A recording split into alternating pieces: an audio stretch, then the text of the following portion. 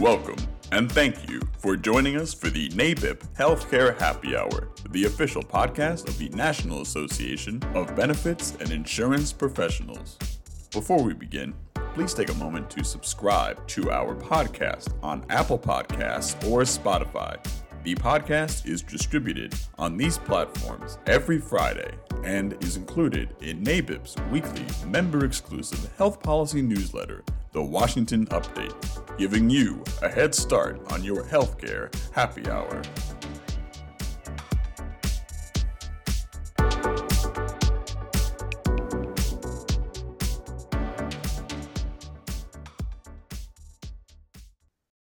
Happy New Year! Welcome back to the Healthcare Happy Hour. We hope you all enjoyed the holidays after a long fourth quarter and OEP and AEP. We are going to kick the year off today by discussing the comments that NABIP submitted this week to CMS regarding the recent proposed regulations relevant to FMOs and Medicare agent compensation. In addition, we also saw a hotly anticipated proposed rule come out on association health plans over the holidays, so we will be reviewing that as well. And we'll look at what to expect from Congress in early 2024. On this week's episode of the Healthcare Happy Hour, to discuss all of this is none other than John Greene and Michael Andel. And welcome to the first episode of the Healthcare Happy Hour in 2024. Let's get right into it and kick things off with a discussion of our Medicare comments. Before we get into the details of our response, which listeners can access in today's Washington Update and in the comment letter section on nabip.org, could you remind folks what this proposed rule is all about and what it would do if finalized as written? So as written, it would basically put the FMOs out of business. And we know what the critical role is that they play in providing services to agents and brokers so that they can do their job properly. At $31, which is what they proposed, and rather than $200 to $300, many of the services that they provide, they could not any longer provide you. So it would be a disaster if it were implemented as written. So it's not just for FMOs, it would be a disaster. It'd be a disaster for agents in general. I think that they think that, the carriers could take this back under their umbrella and provide those services. But can you imagine, first of all, that they don't have that infrastructure?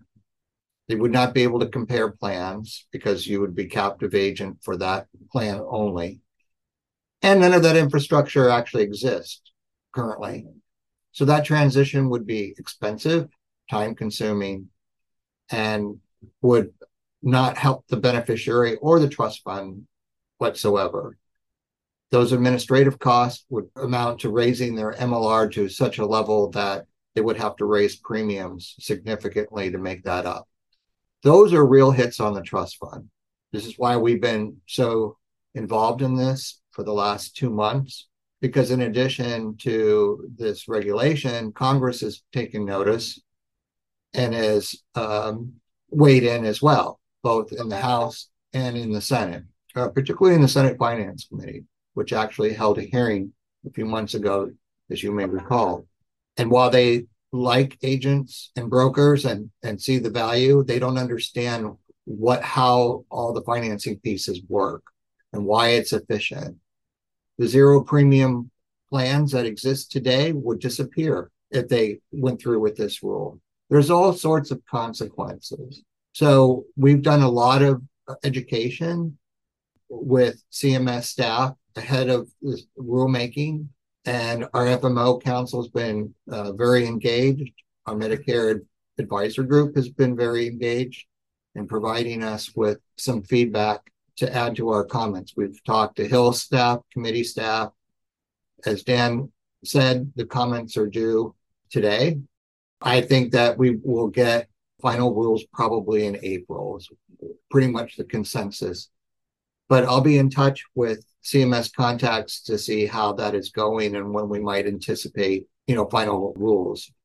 So we had a few folks ask, why did NABIP submit this one formal comment letter? Why not ask our Medicare members to flood the Federal Register with messages about this?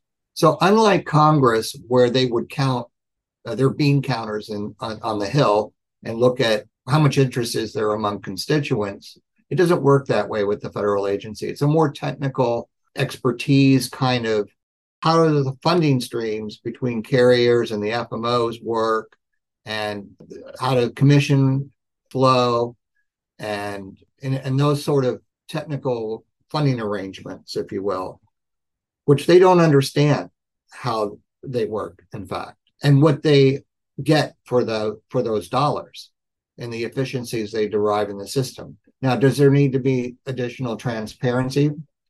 Sure, there could be, particularly with regards to marketing dollars that carriers give FMOs to host educational seminars, which I think are of value. But there are some other uses of those monies which maybe are a bit looser and should be tightened up. And we don't object to transparency and such. I know that agents have to provide receipts for any expenses that they incur during those sorts of activities. I think that's fair. But to say that if you do a health risk assessment that it's only worth $13, guess what? They won't get done. I think particularly as the AEP progresses, the opportunity cost is greater to enroll another beneficiary than it is to do an HRA. But it's largely a service that agents are able to provide. For D-SNPs, it's required that they get an HRA, but the carriers are not very good at getting them. The return rates are extremely low.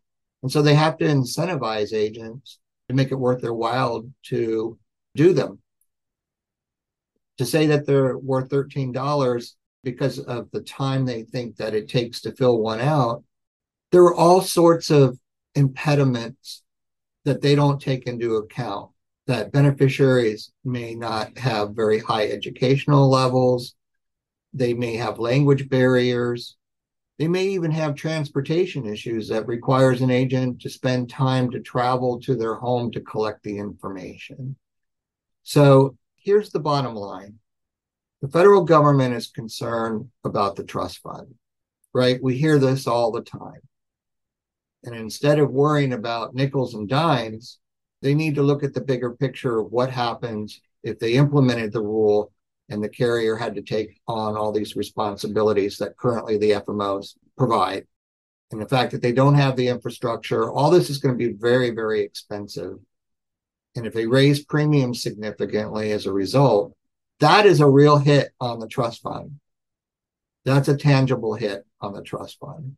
And worrying about whether an agent gets compensated for doing an HRA at $100 or $200 or at $25 is not what's important here. And we've explained all this to CMS, and I think they understand it. And I think that we're going to win on some of these issues. The other thing that we did is we answered in kind of two buckets. One was with respect to FMOs and the role that they play, and explaining and defining what is an FMO and what do they do, and how does the income streams work and what is it used for, and so on. And the other one was with regard to agents and brokers as a servicing agent, as apart from call center agents and all the other issues we've had relative third-party marketing organizations or TPMOs, and the value that you bring. So what I'm hearing from FMOs is that, they are also submitting comments, and it's largely with respect to their business and FMOs, and not really for agents. So we're actually doing both, but we're the only ones talking about the agents also. And this is why your membership in NABIP and your investment in your business by being a member is so important, because we could not do what we do and advocate on your behalf without your membership. So please encourage your colleagues, if they're not members, to become a member. Tell the story about what we're doing. So now that we've submitted these comments, what are the next steps? So we are still working with Congress on this issue and making sure that committee staff understand that there is nothing that they need to do in this regard, and still educating them on the role that you play. We're still asking the committees to communicate with CMS on our behalf because they don't have a deadline. They can submit their letters and comments anytime they want up until they present the rule. So we're still working with Congress to be advocates for agents and brokers. Moving on to another proposed rule. Right before Christmas, the administration issued a proposed regulation on association health plans, or AHPs. We've been anticipating this rule for quite some time. So, would you mind providing a background on AHPs and what this proposed rule would do if finalized? Commonly, association health plans, ways for groups that have some commonality can band together to offer insurance to their membership. Would be like different realtors in a state could do something like that, or chambers of commerce is how AHPs have been proposed in the past. Before 2018, association health plans were subject to stricter regulations due to the Affordable Care Act.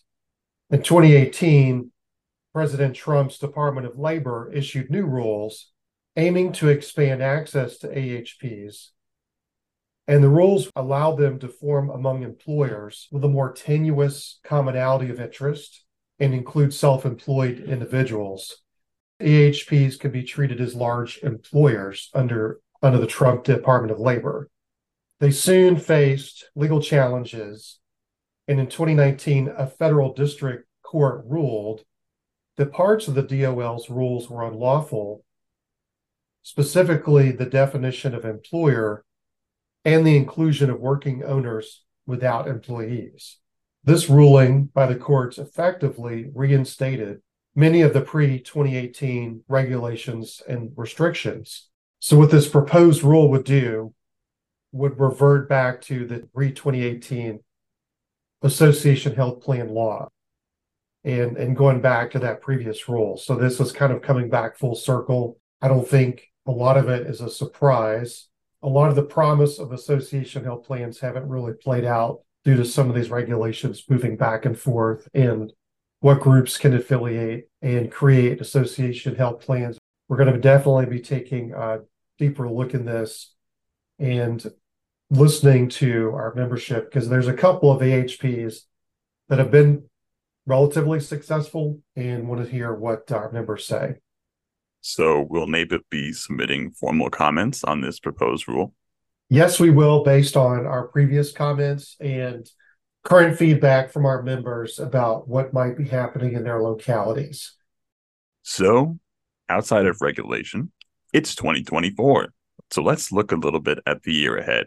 What do you think are going to be the hot topics legislatively this year in Congress? Well, Dan, this year is going to be a repeat of the last, merely because Congress didn't finish their work. I think the House only passed a couple of dozen bills that became law, some of the lowest percentages in a decade or so.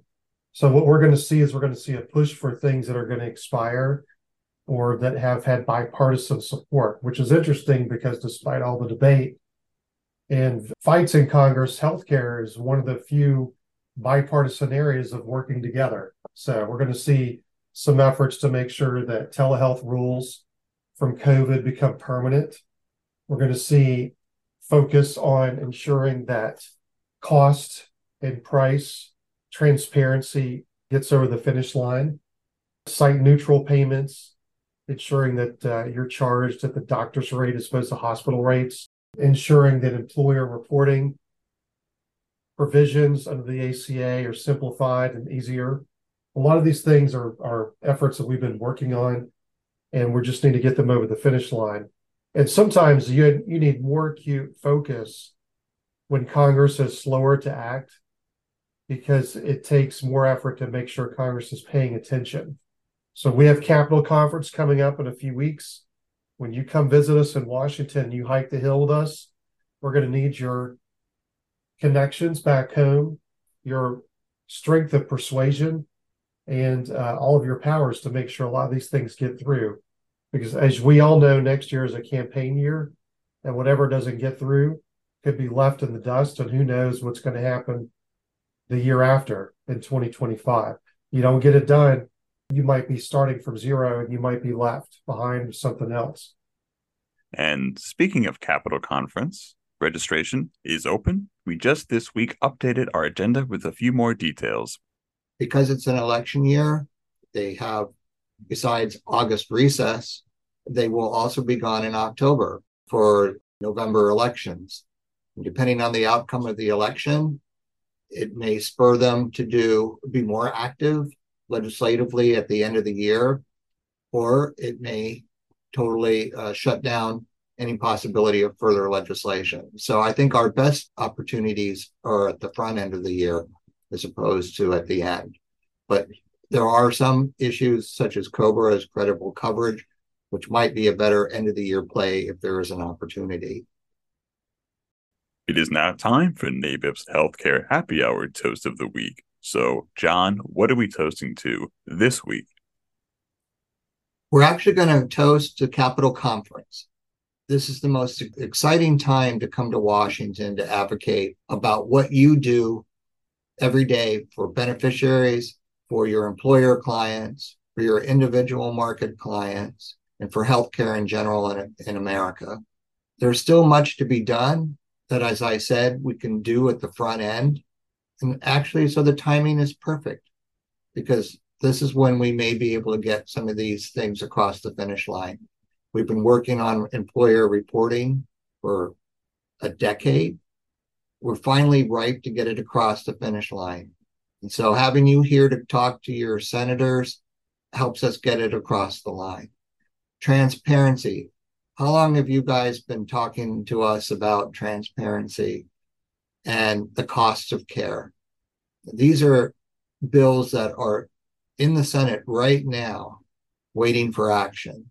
And you're being here and telling them why this is important and to get it done now is so important. And so let's help them be successful in making healthcare more affordable, transparent, and workable for everyone. Cheers! Thank you for joining us for NABIP's Healthcare Happy Hour, the official podcast of the National Association of Benefits and Insurance Professionals. For more information on NABIP's government affairs efforts or to become a member, visit nabip.org.